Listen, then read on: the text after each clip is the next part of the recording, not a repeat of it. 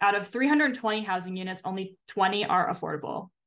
And I was looking, not that I would live there, I was looking out of curiosity at the units, and a studio is like anywhere from $2,500 to $3,000, which is just like out of my price range. And like, I have a full-time job, like I have a master, like it is absurd, and only 20 units are affordable. And I think that, you know, when we talk about TOD and we talk about the equity considerations, like how is it that only 20 units out of 320? And I know like the 80 housing units for veterans is like really great, but like, come on, like 300 market rate units in an area that like there's a lot of young people going into the city that like can't afford that. 4 Degrees to the Streets is designed to empower anyone curious about places and spaces, not just persons with professional degrees or backgrounds. Here we will cover a host of topics, including transportation, health, housing, and the environment through the lens of racism, classism, and sexism, and give listeners the tools they need to overcome institutional barriers. Follow us on Twitter and Instagram at the 4 Degrees Pod, and tune in every other Tuesday where Nemo and Jazz keep it 4 degrees to the streets. Welcome to the 4 Degrees to the Streets podcast and the Urban Planning is Not Boring podcast. This is Jasmine, and you have Nemo, and then I will let our co-podcasters also introduce themselves. Hey, Sam. Hi. I'll go first. I'm Sam. I live in the Bay Area and I work in transportation planning for a consulting firm. And I met Nat when we were in our Masters of Urban Planning programs at USC. Yeah, hi everyone. I'm Natalie Crota, also former Master of Urban Planning student at USC, which is where Sam and I met, as she mentioned. And currently I'm working in affordable housing development in Culver City in Los Angeles. And the ladies have a podcast titled Urban Planning is Not Boring. And they've been running for, how many years have you guys been running your podcast? Like 1 This year? has been, I think about a year. And they're super accomplished, tons of episodes. You can find them on all of the podcast streaming platforms. But first, how is everyone doing? Nemo, I will start with you. How are you doing? I am well. You know, right before this call, I caved and turned on the heat because I have been cold ever since the autumn equinox. And I was like, I'm not going to record this episode uncomfortable or a little chilly. So I'm just like, and I'm a little stuffy today too. So excuse my voice, but how are you doing? I'm doing fine. LA has been extremely warm. I was home on the East Coast in Jersey like 3 weeks ago, and it was raining and cold, and I hadn't seen the sun in like 5 days. And I came back to LA and I was like, oh, this is why I pay so much money in rent. I understand. So everything else is going fine. Nat, how are you doing? I'm doing really good. Actually, unlike you, really wishing the sun would go away and that it's gonna be chilly and rainy soon. Did have the random experience of it pouring down rain in the middle of the night last night, and I was very happy about that. But yeah, just doing really good. Yeah, the weather's been like really weird in California. I feel like it rained one day and now it's hot. Yeah. But I'm doing well. I feel like I started my job a couple months ago, so I'm like finally getting in the swing of things and like figuring out how everything works, being a full-time employee and planning. So it's been a busy, overwhelming, but like I'm excited to be here, excited to have this conversation with you both. Yeah, thank you both so much for joining. As Jasmine said, you know, we've seen your podcast and the tremendous growth over the year, and definitely related, as Jasmine and I also met during our academic urban planning studies. So to see two other women with a similar mission of just trying to translate urban planning and its relevance in the world has been great to watch. And now we get to connect virtually. But we will be talking about transit-oriented development. So for the planners who are listening, they heard about this for decades now. They see it, we assess it, we think about the land use and all of those things. But for those who may not be in the field, this may be a completely new term. So we'll give the history, we'll explain why transit-oriented development, also known as TOD, why it exists, some of the challenges. We'll look at examples across the country on the West Coast, Midwest, East Coast, to really paint a picture as much as we can through audio, to paint a picture of what you'll see and how to, understand TOD and think about it moving forward in your life. But before we do, I just wanted to hear from everyone what some examples of TOD you have in your life, whether it's maybe a place where you worked or frequented or lived. I know for myself, I have fond memories living across from the waterfront metro station in DC, which was in the stage of when the wharf development was being built before phase one wharf. So I was able to walk to the wharf and be as late as I wanted to work and cut it close because I got to hop on a train for 10 minutes. And then also lived near the Fort Totten metro station in Northeast DC. What about you, Jasmine? I have never lived that close to transit. I'll talk about Atlanta. I feel like on this show, I'm always talking bad about Atlanta transit, and I really apologize, but it's really bad. I lived geographically, I should have been in a TOD. It should have been a TOD. Like I lived less than like 0.3 of a mile from MARTA station, but the highway was in between us, so I had to like walk under the highway overpass, like literally under the valley and through the woods to get to the train. And so instead I would take like the bus just that like 2 blocks up the street and then get on the train. And so that was my closest thing to living in a transit-oriented development. But it inspired my master's thesis on that neighborhood and how they could have done a lot better, and looked at all the different places in which they've like done stuff with highway overpasses to make them more pedestrian friendly. So sad face, but we'll see what happens for Atlanta. It sounded disorienting. I remember it was like the opposite. Yeah, it was like transit disoriented development. Like, we don't want you to ride this train. How about you, Nat? Sam? I'll kick it off. I also, like Jasmine, have never lived in a transit-oriented area whatsoever. I live in the suburbs. But where you were living in LA, where Natalie moved into my place, and I was like, yes. We were pretty close to the metro. Yes, but like a mile. Yeah, that's too far. I took the bus. Really sorry, 0.25 mile buffer. Exactly. Yeah, that's what I'm saying. I'm not walking a mile in my high heels as I'm on my way to work to go get on the train. But I will say, in my previous job, I worked for LA Metro in Los Angeles, and all we did was transit-oriented development in my department. And so I'm very familiar with a lot of projects across Los Angeles that are just making really, really big efforts in trying to utilize spaces for infill development on top or near metro stations. So there is, so many projects that I could highlight. But I will say that, yes, technically Sam and I did live in a transit-oriented development area. However, I think the ideal when you kind of consider transit-oriented development is kind of about 0.25 miles from transit before you're really saying that that's successful TOD, in my opinion. But Sam, I'm sure you have a few. Well, I'm living at home, which is the suburbs, my parents' house. So it's kind of a bummer. I take transit into work, but I have to drive there.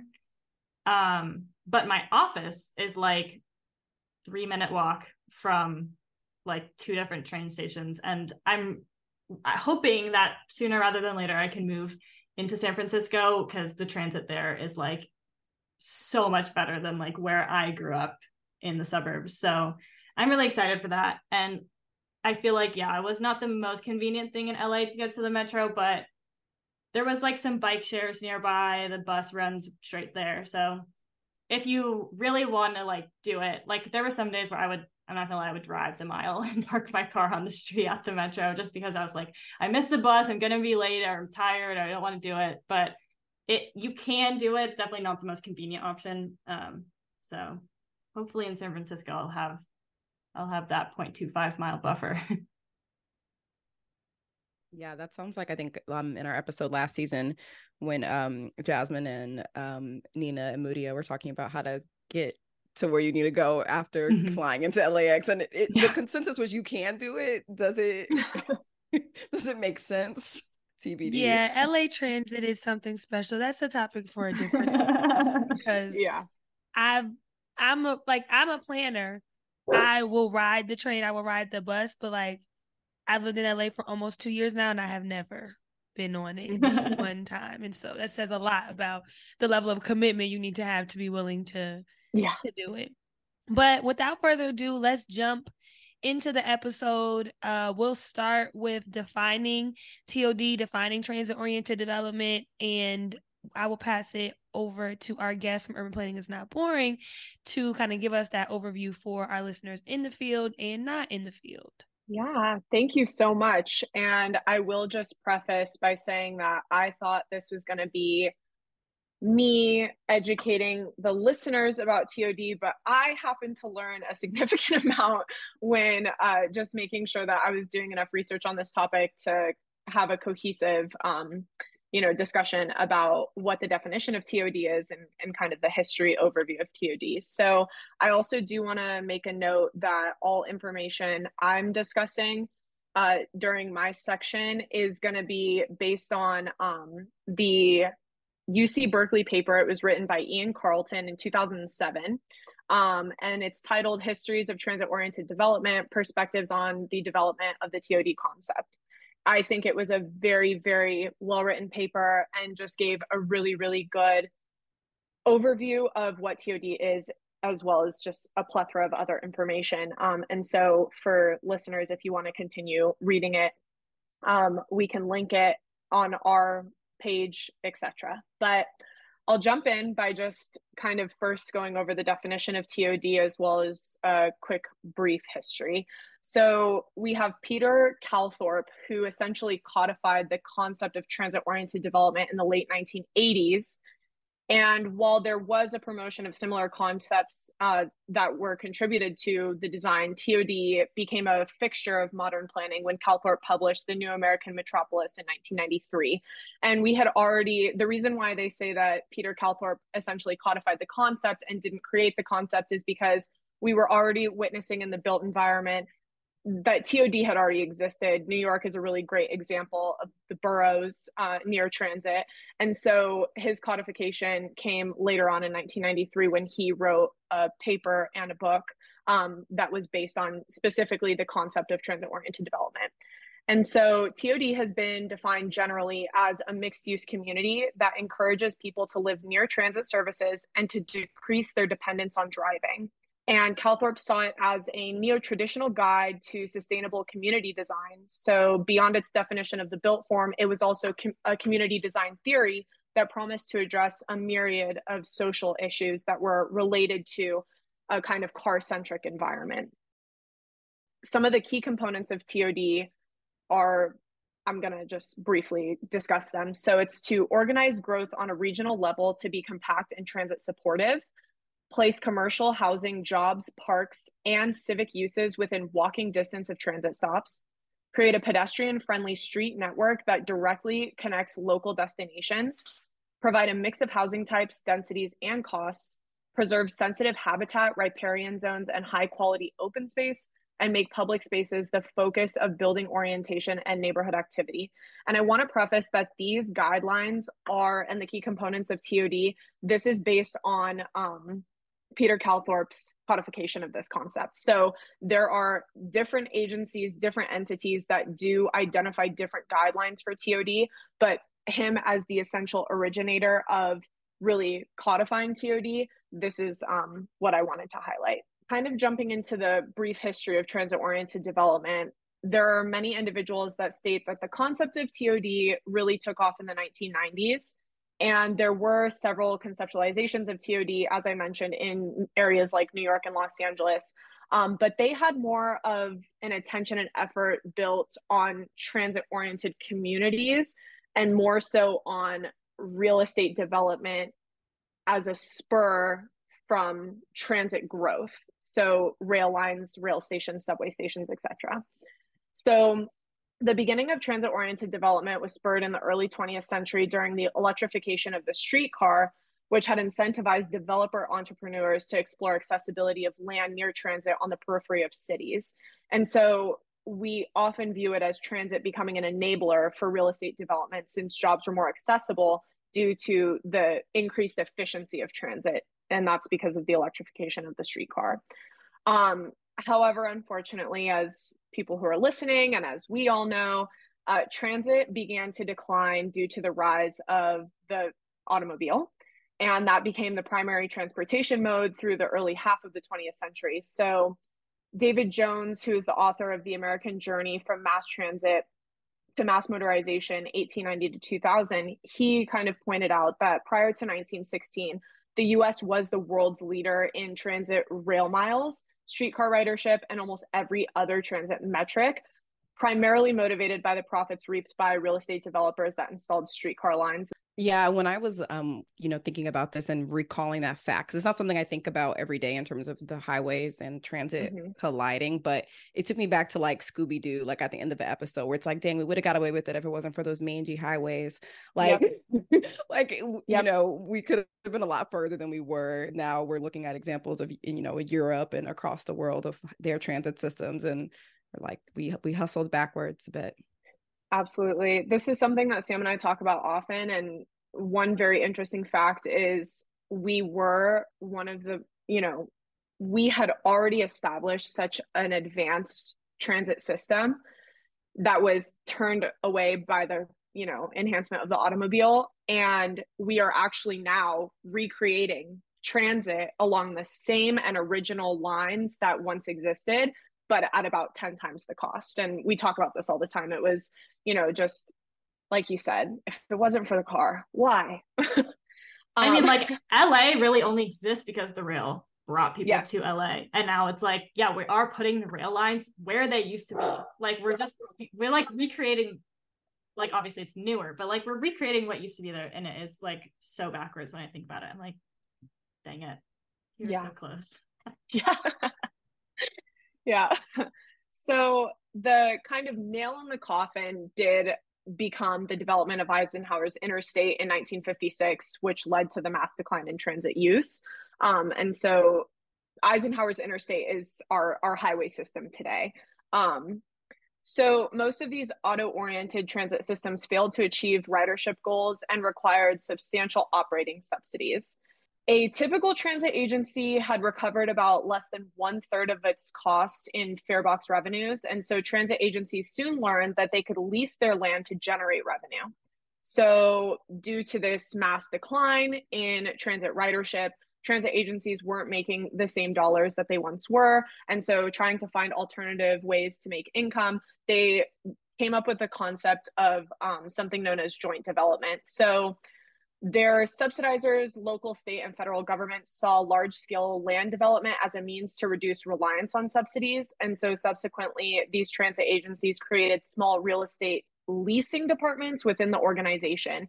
And so this is what is referred to as joint development, because it is accomplished through a joint partnership between the transit agency and then a private real estate developer. And it's, in quotes, designed to decrease the cost of operating or constructing public transportation systems, stations, or improvements through creative arrangements. And so this was one of them. And we had studies in the 1970s that did highlight the significant positive synergies that came from joint development and found that transit ridership was in fact related to the intensity of development near transit stations. So there became this kind of, through these studies, there was significant reasoning behind why it would be a good idea to start developing near transit, different kinds of things, not just housing, but commercial, public parks, etc. And then in the 1980s, there was this large movement behind anti-sprawl and anti-suburb, which became a catalyst for more focused attention and advocacy on high-density pedestrian-oriented development. So unlike prior periods, you had disparate entities that sought synergies through extensive coordination. They proposed doing so on a neighborhood scale similar to development-oriented transit, but they wanted it to, like, instead of having transit supportive developments, they wanted transit oriented development. So they didn't want development near transit. They wanted this kind of synergistic relationship where you were having your new rail lines coming in and you were simultaneously building it synergistically with these systems. So it wasn't intended originally to be infill development. It was meant to go in tandem with the development of new transit lines that were coming in. And so the overlap between neo-traditional neighborhoods and the provision of transit services was readily apparent. And it was out of this period in the history of transit that the concept of TOD essentially emerged. I think that concept of using it as a way to like expand the transit station versus infill housing, which basically means like the neighborhood is developed and there are certain plots of land that are underutilized. Maybe it's a parking lot, maybe it's a gas station, maybe it's a one-story retail store, or maybe in some cases nothing at all. Filling in that land with a more higher density and more profitable use. I think, and that's kind of the way that we've been doing it now. We'll see examples in the Bay Area, in Jersey, and in Chicago, where these are already existing transit stations that have land under them where the density doesn't make sense in relation to the station being right there. And so there may be single family houses immediately adjacent to a train station that could get you downtown in 40 minutes. Well, that should be used for a higher use. At least 30 or 40 apartment units can be utilized in that space. Absolutely. You know, the origination of transit-oriented development came from this concept that it was never intended for development to be just kind of an afterthought. They wanted it to be simultaneous with the development of transit, especially because, as we said, transit had been kind of ripped out from underneath the, you know, the cityscape when the cars and automobiles and highways were being developed. And so the recreation of transit-oriented development was meant to be in tandem with we're developing new transit lines, so why aren't we also simultaneously building communities around this transit? And it's a really, really interesting concept. But as I'm going to kind of dive in, there are a little bit of some challenges and some, you know, problems that have kind of spawned since this concept was codified. And so I'll just jump right in to kind of discuss auto orientation. And so while I want to acknowledge also that the reason why a lot of people in the 1950s were fleeing the city center was due to many horrific challenges that were centered around, you know, historic redlining and other kind of racist intentions to drive people away from the city center and then keep this urban pocket kind of alive, but also not really investing in the city center at the time. This is like one big challenge that we've seen kind of with the urban form, especially more recently. But auto orientation was an enabler and an incentive for many individuals to also leave the city center because they now had the opportunity and the means to do so. And so these individuals were leaving the city center to move into the suburbs, as I had kind of addressed above. And so this is where we kind of began seeing this American dream center around owning the single family home with the white picket fence and the 2-car garage. And, you know, that's the dream. And it's all centered around the car and, you know, all of these kind of problematic concepts that we're realizing now. And so today we also know that the suburbs are a cheaper option regarding housing affordability, particularly in Southern California, I want to preface. And I'm sure it's the case in other areas as well, but specifically, I know that it's Southern California, it's a real problem. And so the only problem was that while housing was more affordable in the suburbs, jobs were not relocating to the suburbs, they were staying within the city center. And so and this is due to many different factors, agglomeration, etc. So you had individuals who were living in the suburbs and commuting into the city centers to go to work. And this was seen as a huge problem for many reasons, traffic congestion being one of the largest, especially in suburban areas that have little to no access to alternative modes of transportation, as we kind of discussed in the beginning of this episode. And so this leads to significant commute times for individuals that live farther away from their jobs. And because of this, as we get into the kind of flow of urban planning, increased commute then leads to an increase in vehicle miles traveled, which is obvious. And that leads then to higher levels of emissions released into the air by these vehicles traveling so frequently and such long distances on the road. And so this becomes a kind of twofold problem that involves both transportation and the environment. So in addition to those challenges, there are also challenges surrounding quality of life. And this is a big thing when it comes to transit-oriented development, and the origination of this concept was quality of life.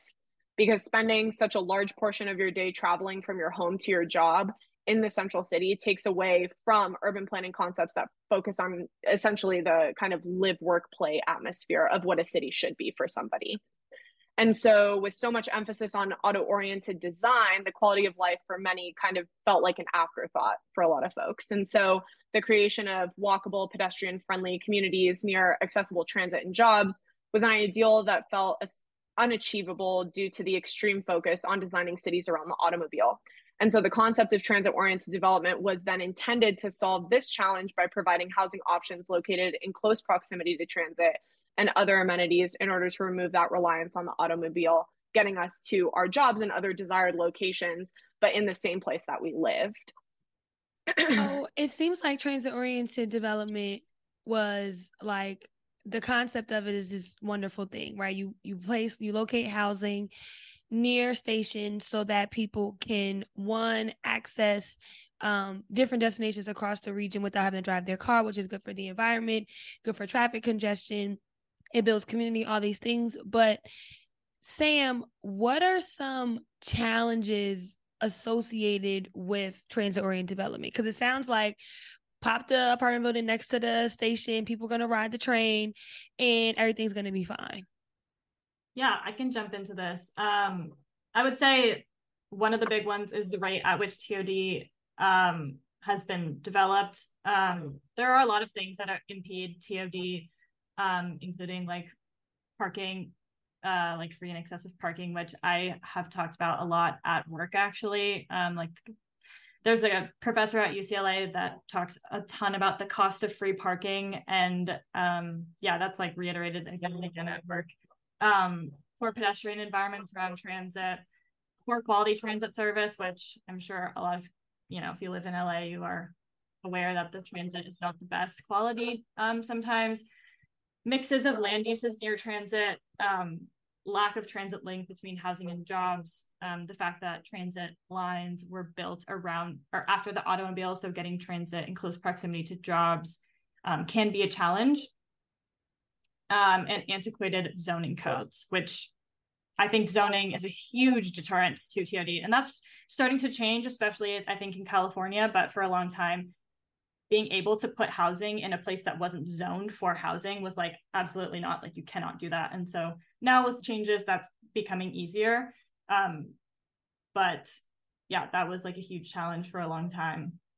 Right now, an interesting place that we're seeing posts or like at the tail end of COVID, a lot of people aren't necessarily commuting as much. And so the transit ridership is like the, I think, biggest reason that you would put TOD, like you want people to be able to take transit. And if people aren't leaving as much or they're not commuting to the city, like if I was living, in the suburbs and I wasn't having to go into the office 3 or 4 days a week, like I wouldn't necessarily be taking transit. And I think that's like a huge challenge that we're kind of coming to see now. And it's just like part of this changing environment of like commuting and work from home and all that. And so I think understanding that those travel patterns and then just like getting everyone on board for TOD are like that's also a big challenge. I know a lot of transit oriented development, like particularly in the more suburban areas of California, can get a lot of backlash. People do not want big dense, apartment buildings near their single family homes. They're, I think NIMBYism is something that we've talked about several times on the podcast, and is it can be a really big deterrent because, elected officials, they have their constituents, they want to keep everyone happy, but you can't do that. And so I think that, those are kind of a lot of the big issues that TOD faces. Nat, I don't know if you wanted to add on to anything that I might have missed. No, I think there's just when it comes to TOD and the challenges, as you highlighted, it is not only the limited ridership. I think across the US, we're at 3%. And in certain areas, that's increasing. But as you highlighted, when you don't have significant demand for transit, providing housing kind of, especially when you're trying to bargain with multiple entities to justify putting housing near transit, if ridership is not a key component or ridership is not high enough, then there are a lot of entities that aren't going to feel like this is, really justifiable. And because of that, I think we've seen TOD not being developed at the rate that we would hope for. And I also think especially in the public sector, transit agencies are not developers. So there are a lot of partnerships that have to happen when you're building transit-oriented development. Because of that, transit-oriented development takes a significant period of time. So I work in private real estate development right now. Our projects are typically being constructed within 2 to 3 years. That's our timeline, and we stick to it pretty stringently. When you're dealing with a public agency who's partnering with a private developer, what we were seeing, at least at the time that I was working, what we were reviewing is that our projects were taking a significantly longer time. We had an average, I think, there were some projects that took 11 years to build. And so that's because you're navigating not only just with a private developer who's reaching out to all their subcontractors and general contractors, but you're partnering with a private developer as a public agency. And there are about 1,000 different review processes that have to happen. There's a lot of committee meetings that have to be held. There's a lot more process that goes into that. And so that makes TOD extremely challenging to build in a scalable way. So because of that, I think it presents a challenge because you're not necessarily providing the housing to scale, which is the desire for TOD, is really to be very high density, constant development that's happening, because then the hope is that you build the housing near the transit, people take transit. And I don't think we're seeing that because there's not an opportunity to build it at the rate that is the hope, essentially. No, I think you guys really hit all of them. I was going to say, I think just in doing research for this episode, TOD, I think the big question around it is like, if we build it, will they come? And there's so much uncertainty and a lot of questions. And even Sam mentioned the NIMBYism, not in my backyard. I even think about examples that I've seen both living in Seattle. Yeah, 11 years is right because I left there like almost 8 years ago, and I still see the parts of the light rail under construction. And I remember doing community meetings when I was in community college back then, and still not seeing it come to fruition. And then thinking about places where one station has the TOD, has a density, and then a station that is walking distance has a lot more single family homes, just literally as down the street, and it's a completely different environment. And I think the ridership reflects that. And I think you also mentioned COVID. So overall, just we've seen the landscape of transit change, as well as the landscape of housing affordability, both for renters and homeowners, changing at such rapid rates in the last 2 years. I think a challenge that I've seen with some TOD projects, and why we'll get into it, but the city of Chicago has like an ETOD model, an equitable transit-oriented development model, is because there have been a lot of transit-oriented development projects that have been the catalyst for gentrification in a lot of neighborhoods.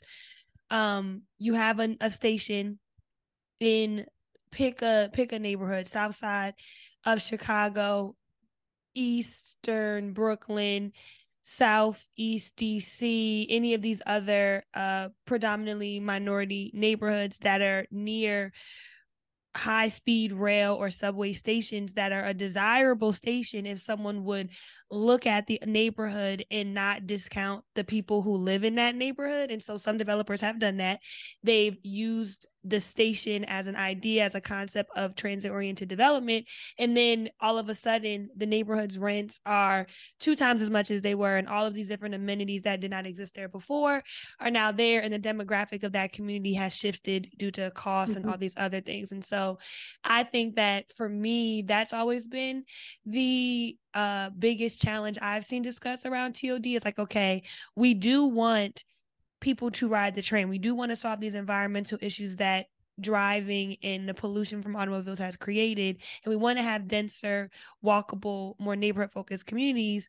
How can we do that with new development while maintaining the culture and integrity of the neighborhood that was here? And I think that's been the challenge, because development does change neighborhoods. Yeah, you brought up a really good point that made me think of something I was reading about during my research, just kind of deep dive into this topic. But I think your point becomes really clear as gentrification, or the challenges associated with gentrification due to transit-oriented development, but more so the fact that I think transit-oriented development does not have any agreed upon guidelines. There is no entity that has an agreed upon set of terms as to what the desired outcome of a transit-oriented development project is. If you look at any public agency that's building transit-oriented development, none of it will have the same kind of desired outcomes or the same guidelines or steps that are being followed. And I think that that's really one kind of overarching challenge with transit-oriented development, is that when you don't have an agreement as to what these very, very specific guidelines need to entail when you're developing something, you do start realizing the challenges of things like gentrification that might not have been acknowledged but are being realized post-development. And so I think that's something, and it's hard, obviously. You can't have, no public agency is going to agree with, multiple entities. But I do think transit-oriented development, if it had a set of guidelines that you could really follow, I think we would kind of realize ways that we could address concerns surrounding equity, efficiency, and all of those kind of other challenges that are faced. So we have a couple examples we want to talk through on examples of transit-oriented development. We tried to go coast to coast and then hit up the Midwest and Chicago. TBD on if we're going to ever get to the Southeast in a good example, but we'll leave that where it is. And so just walk us through high level on a transit-oriented development on the West Coast. I think we're going to start with BART, which is Bay Area Rapid Transit in the San Francisco Bay Area, and then we'll swing all the way east to New Jersey, and then we'll jump back to Chicago before Nemo talks us through kind of a national transit-oriented development model that the FTA is working through. Yeah, and I think kind of going to what we were just saying, the reason that I chose this one specifically is I think that there's a lot to critique about it, and a lot of things that are good about it. So BART, as Jasmine said, is Bay Area Rapid Transit, and it kind of runs from the peninsula, which is like the south of San Francisco, into the city, to Oakland, further into the East Bay, like to Walnut Creek area. And for people not from the Bay Area, I know this doesn't mean anything, but I just want to give, like, it goes a lot of places in the Bay Area. We're going to map it. We'll map it out for everyone when we post the episode. Amazing. And so Millbrae is the southern terminus of BART, on the western side of the Bay. And it's my closest BART station and the one that I usually go to commute. And recently they have not yet finished, but are very close to finishing a transit-oriented development that has 80 housing units for veterans, specifically 320 general housing units, a big hotel, which is, I think, because it's very close to the airport, and it's BART goes from San Francisco Airport to Millbrae. So I think that could be a good idea. And then a lot of office space, 150,000 square feet of office. And I think one of the things that is critiquable about it is that there's, out of 320 housing units, only 20 are affordable.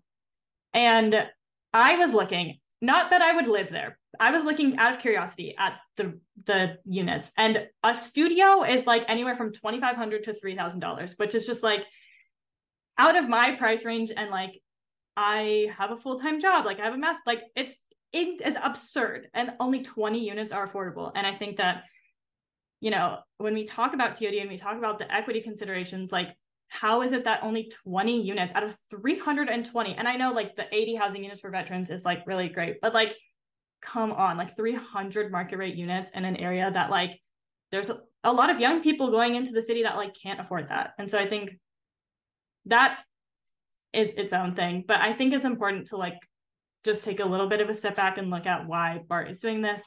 In 2016, they adopted a TOD policy. And funny enough, one of their tenets is affordability, serve households of all income levels. So I kind of want to say, like, do better. That's literally in your policy.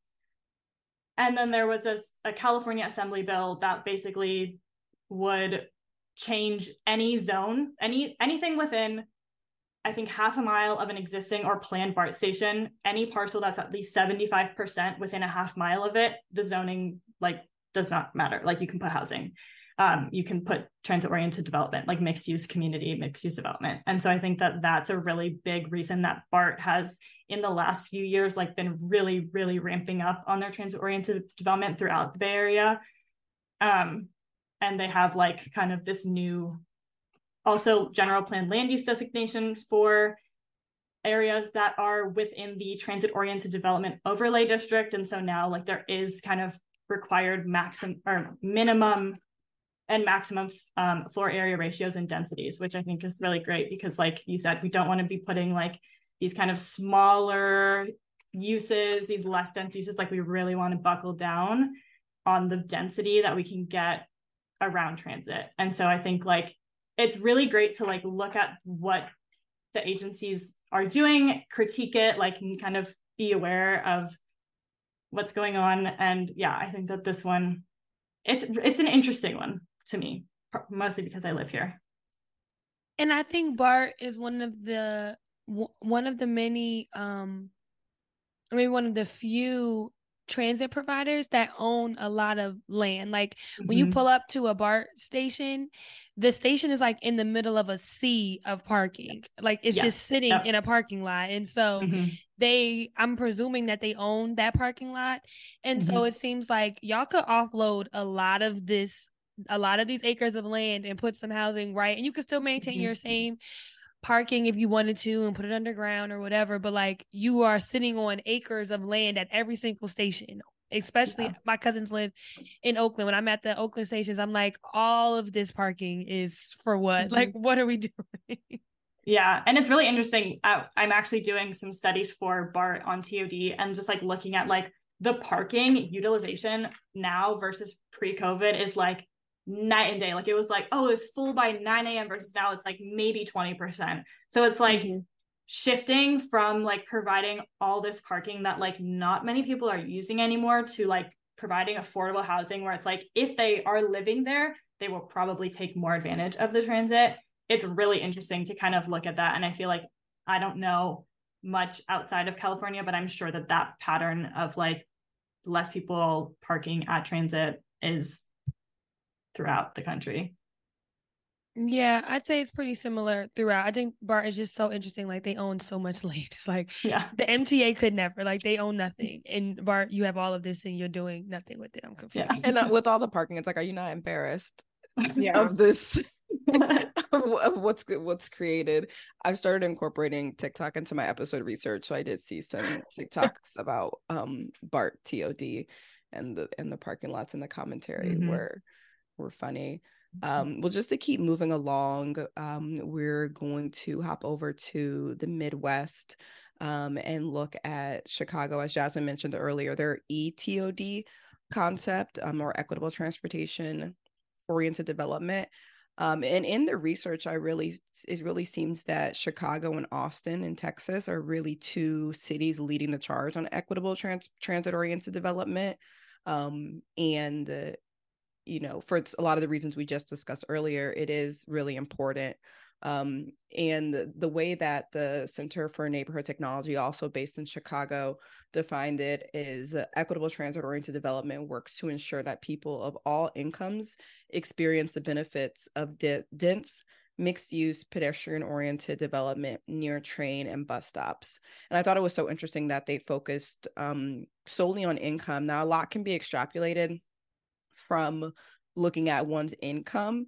But I think for a lot of the, history and what we were just discussing about affordable housing, I do think to get specific about those income and the equitableness of it for this purpose is important. And I know we've seen a lot with there's an equity for everything. Like you can have equity, age, race, gender. And I think to look at this and focus on income, I think makes their goal really targeted. And so they put out a lot of plans and has worked collaboratively with cities and neighborhoods. So I'm excited to see more of what they come out with and really setting an example for the country. Two things on the city of Chicago. They did a really good presentation at ULI. It was, I guess, a joint. It's funny that you bring up Austin, because I think it was a joint panel with the city of Chicago and Austin on ETOD. So Woodlawn Station is one of the stations that they highlight on the ETOD website for Centers for Neighborhood Technology. It's a project that's already completed in the south side of Chicago near Hyde Park.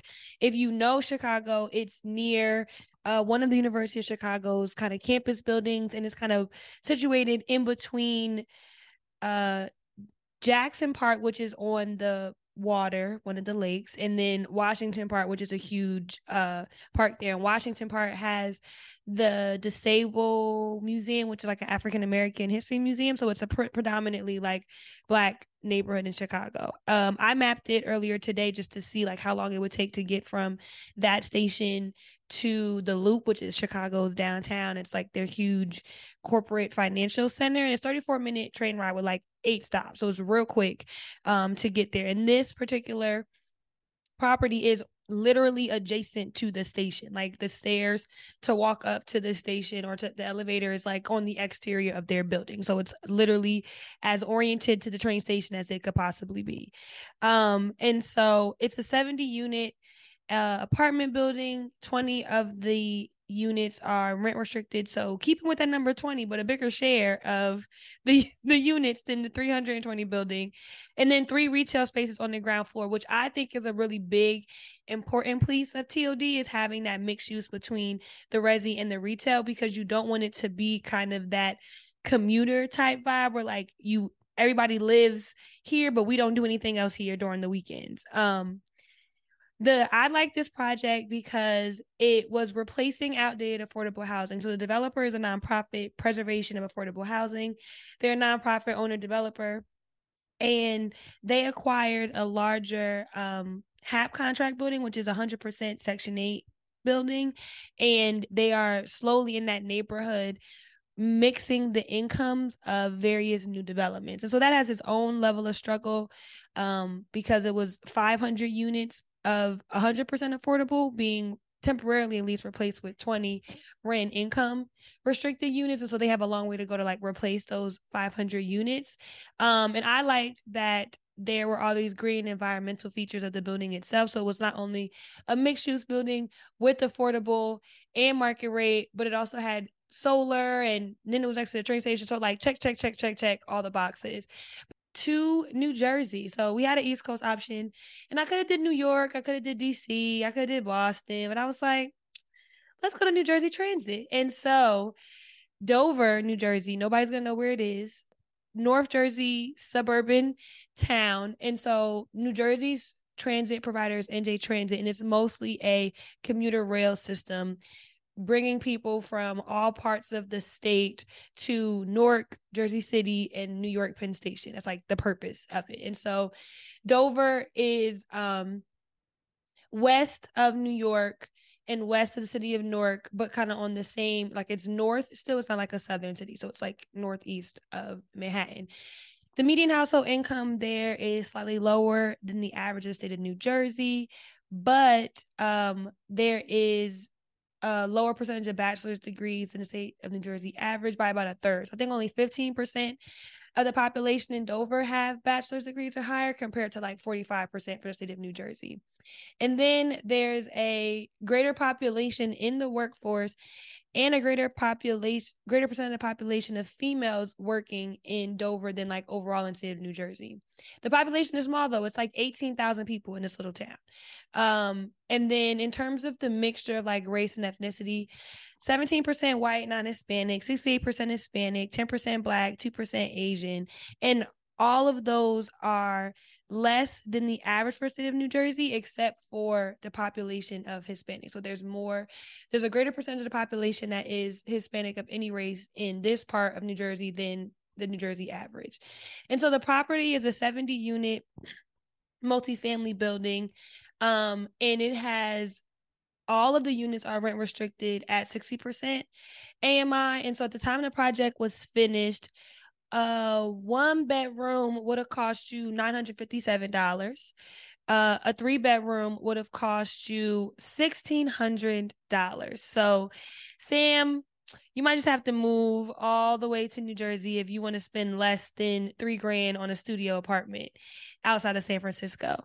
The train ride from this destination to the city of Newark would be about 45 minutes on the Morris-Essex County line and about an hour and 15 minutes to New York Penn Station. And so it is a substantial commute time, but with traffic, it could take you 2 hours to get to New York. So you could use your time more productively. And you could listen to a podcast episode. A couple. Exactly. You could take a nap. You could do a lot of things in an hour and 30 minutes that you cannot do while you're driving, unless you have a Tesla. Yeah. Then you could do whatever you want. I like this project. So Nat and I, we both work in the finance side of everything. And so I'm like, okay, but how much did it cost? And who owned the land? And like, how'd they get it done? Like, what's going on? And so, like most affordable deals, the capital stack has like some grants, some government funding, some private lender funding. And so it was a $21.3 million development cost. They had low-income housing tax credits from the city of New Jersey. They had a county grant from Morris County, and then they got their construction and permanent financing from Freddie Mac, which basically provided like a forward transaction, which nobody cares about, but understand that all of the providers in it were like government adjacent sources. The land, talking about BART owning parking lots, NJ Transit also owns a ton of parking lots because it's a commuter rail system. And so NJ Transit sold the land to the developer for a very nominal rate. I think when I went on the tax assessor's site, it was like $350,000 that they could build a $21 million apartment building. Like, what's the cost basis? And so all of these entities combined together, and then they also benefit from a pilot, which is a payment in lieu of taxes. So because in New Jersey, there's a state mandate that every town has to provide their fair share of affordable housing. And so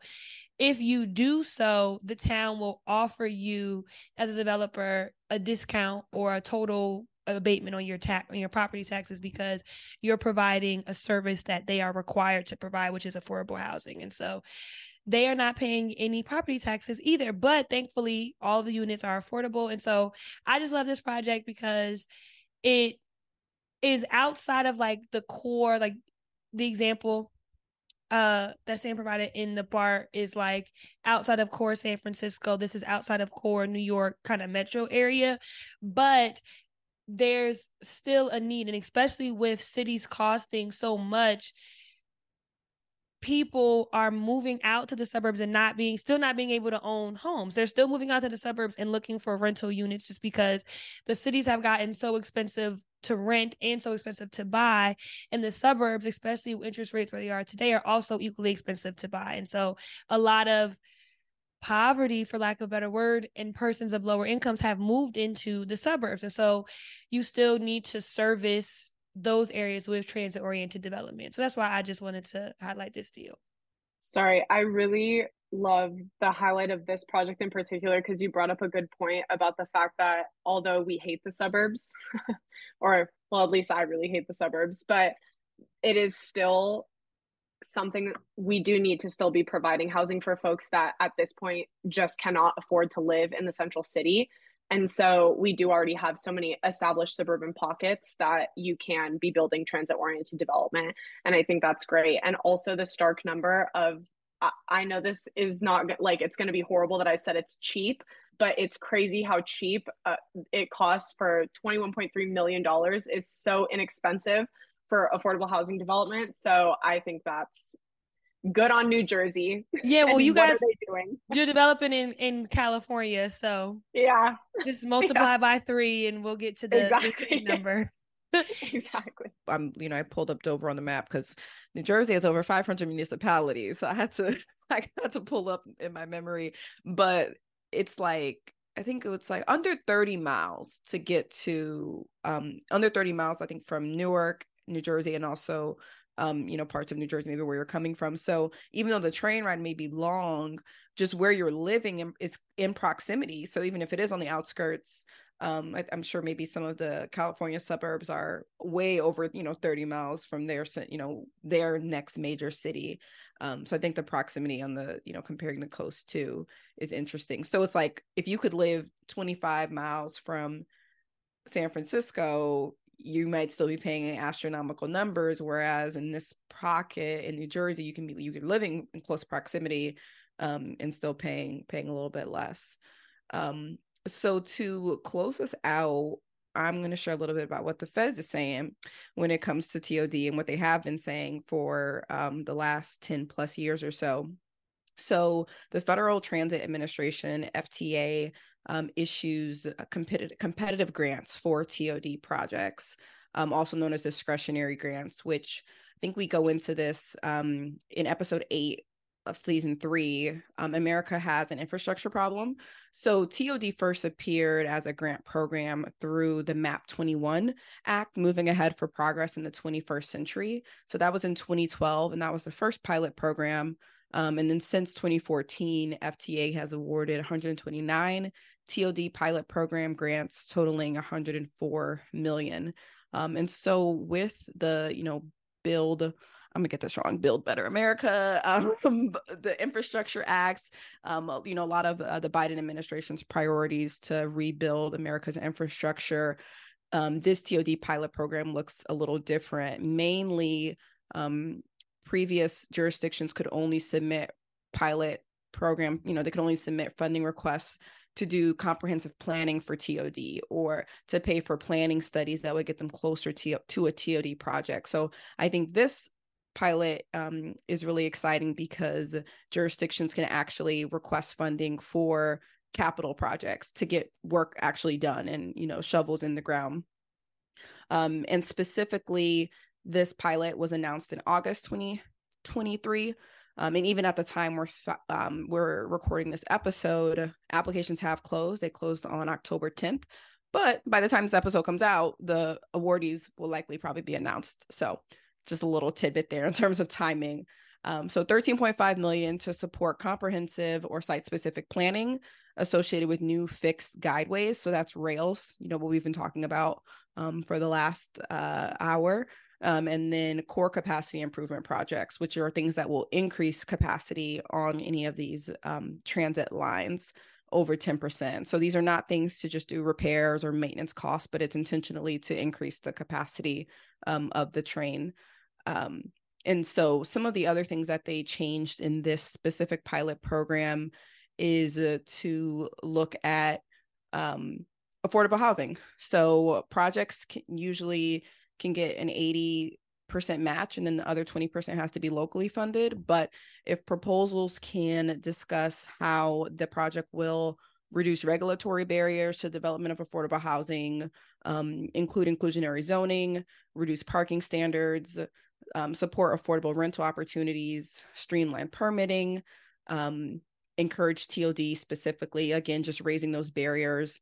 If they address homelessness and anti-displacement, so what we were talking about earlier in terms of gentrification. And then there's also priority given for projects that use innovative financing or have a focus in urban rural development. So in the example Jasmine just gave with New Jersey Transit and looking at how it was financed, those types of projects are incentivized and appreciated from the federal funding space. But yeah, I feel like overall this pilot symbolizes that we're moving forward in terms of advancing TOD. At least the federal government is prioritizing it. Over 6 years, this project also, over 5 years, this TOD pilot has 38% more funding than past contributions.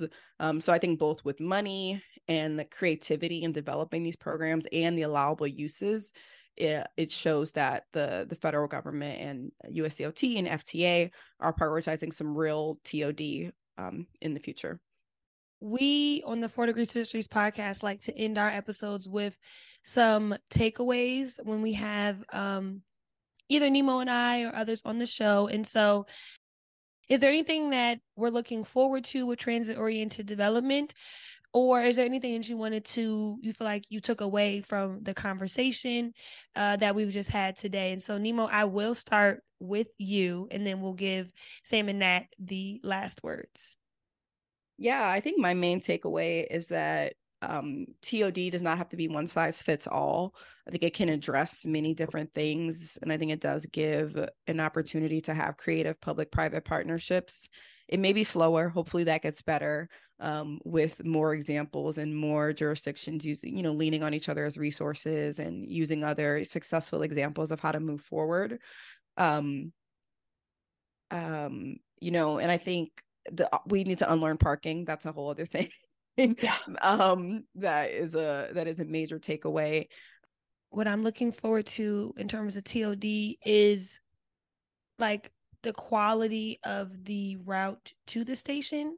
I think even with these grant programs, because City of Chicago also has a grant program, if the project is not located literally adjacent to the station, similar to my example in Atlanta, so there's the developer is going to work on his or her financing to get their project off to the ground. The transit station is working on their parcel to make sure that all things are working there. But is the city coming behind to make sure that the sidewalks are paved or that there's pedestrian beacons and mid-block crossings and all these other things that once, okay, I leave my apartment building and the station is there, but what is my route like? Similar to what you're talking about, how do I get there? So I think that kind of wraparound service is something that I've been seeing as lacking in transit-oriented development plans because it seems to be no one's ownership. The developer, it's not their property, and the transit agency, it's not their property. So who is going to pick up this mantle? It's an amazing question to pose because the concept, or what we talk about so frequently in urban planning, is this concept that the most ideal experience for anybody living anywhere, whether it be a suburb or a city, is to live, work, play in the same space. And so addressing the fact that we're not just sticking housing near transit and saying, perfect, that's our transit oriented development, we've done our job, but that we're actually having a well-rounded user experience on all levels. So you're not just living there and then taking transit to work, but you have other opportunities where, shopping, grocery shopping, walking around, visiting a public park, going to a coffee shop, all of these things make a better experience. And I think that's also stems from the concept of the 15-minute city as well. So I think it's just working in tandem with all of those. And I think one of my biggest takeaways from this episode, I feel a lot of optimism for the future of transit-oriented development, specifically just kind of hearing about a lot of these thought leaders that are coming forward in Chicago with the ETOD. I think their guidelines and their vision for what transit-oriented development should be or what it should focus and emphasize is extremely important. And then with the FTA's guidelines, when you have it coming from the federal government and you also are backing that with funding that can be available for enhancing projects like this or developing, well-rounded projects, I just have a sense of optimism for what we can make TOD. And I think every project that gets addressed, there's a learning experience behind it because, as I had mentioned earlier, they're not developed similarly whatsoever. And so I think you can learn a lot from these projects that are in existence. So yeah, I'm just very optimistic. I think it's ideal for anybody to live near transit because I'm really very much so. I wish we could rip all the highways out, truthfully, if I'm being honest. But I know that that's not realistic. So opportunities and solutions like transit-oriented development, I think, are really great. Kind of going off of what Nemo was saying, I think seeing less parking in cities and less space given to parking is going to be great. California recently passed a law that any development within a half mile of public transit cannot have a parking minimum imposed on it. And so now the minimum parking requirement is 0. You don't have to provide parking if you're within a half mile of transit. And we're already starting to see some projects that have way less than they would have been required or no parking because they're literally right next to a Caltrain station or a BART station. And I think that seeing like way less land, like space given to cars and parking is really exciting, because like when you think about the percentage of cities that is dedicated to cars, it's like jarring. So I feel like we're starting to move in the right direction with that. So Sam and Nat, where can everybody find you all? Literally at Urban Planning is Not Boring. But where should listeners find you? Yeah, so we have streaming services offered on Spotify, Apple Podcasts, and also if you go onto our Instagram, our link in bio basically has every avenue for you to go and listen to us. And we're pretty active on social media. Sam does a really great job of just staying as active as possible on Instagram, as well as LinkedIn. And so there are all of our resources where you can find us, and also avenues that you can listen to our episodes. And we really appreciate it if you do. Yeah, and it's at Urban Planning is Not Boring, just to clarify. It's like straight up. Well, thank you for that. We are at the 4 Degrees Pod, and we drop episodes every other Tuesday. And I know our listeners are going to be really excited to have another not so boring source of information for urban planning. Wow, I like that. That's a cute one. I like that. That's fun. Not so boring. Yeah. It is not boring. That is fun. Well, thank you guys so much for being willing to co-host the podcast episode with the 4 Degrees to the Streets podcast. Me, Jasmine, and Nemo are so excited, and we look forward to sharing ideas and sharing thoughts on this planning space with you guys moving forward. We hope your listeners enjoyed the episode. We hope our listeners have enjoyed the episode. Talk to each other, argue about TOD in the comments. It'll be a really good time.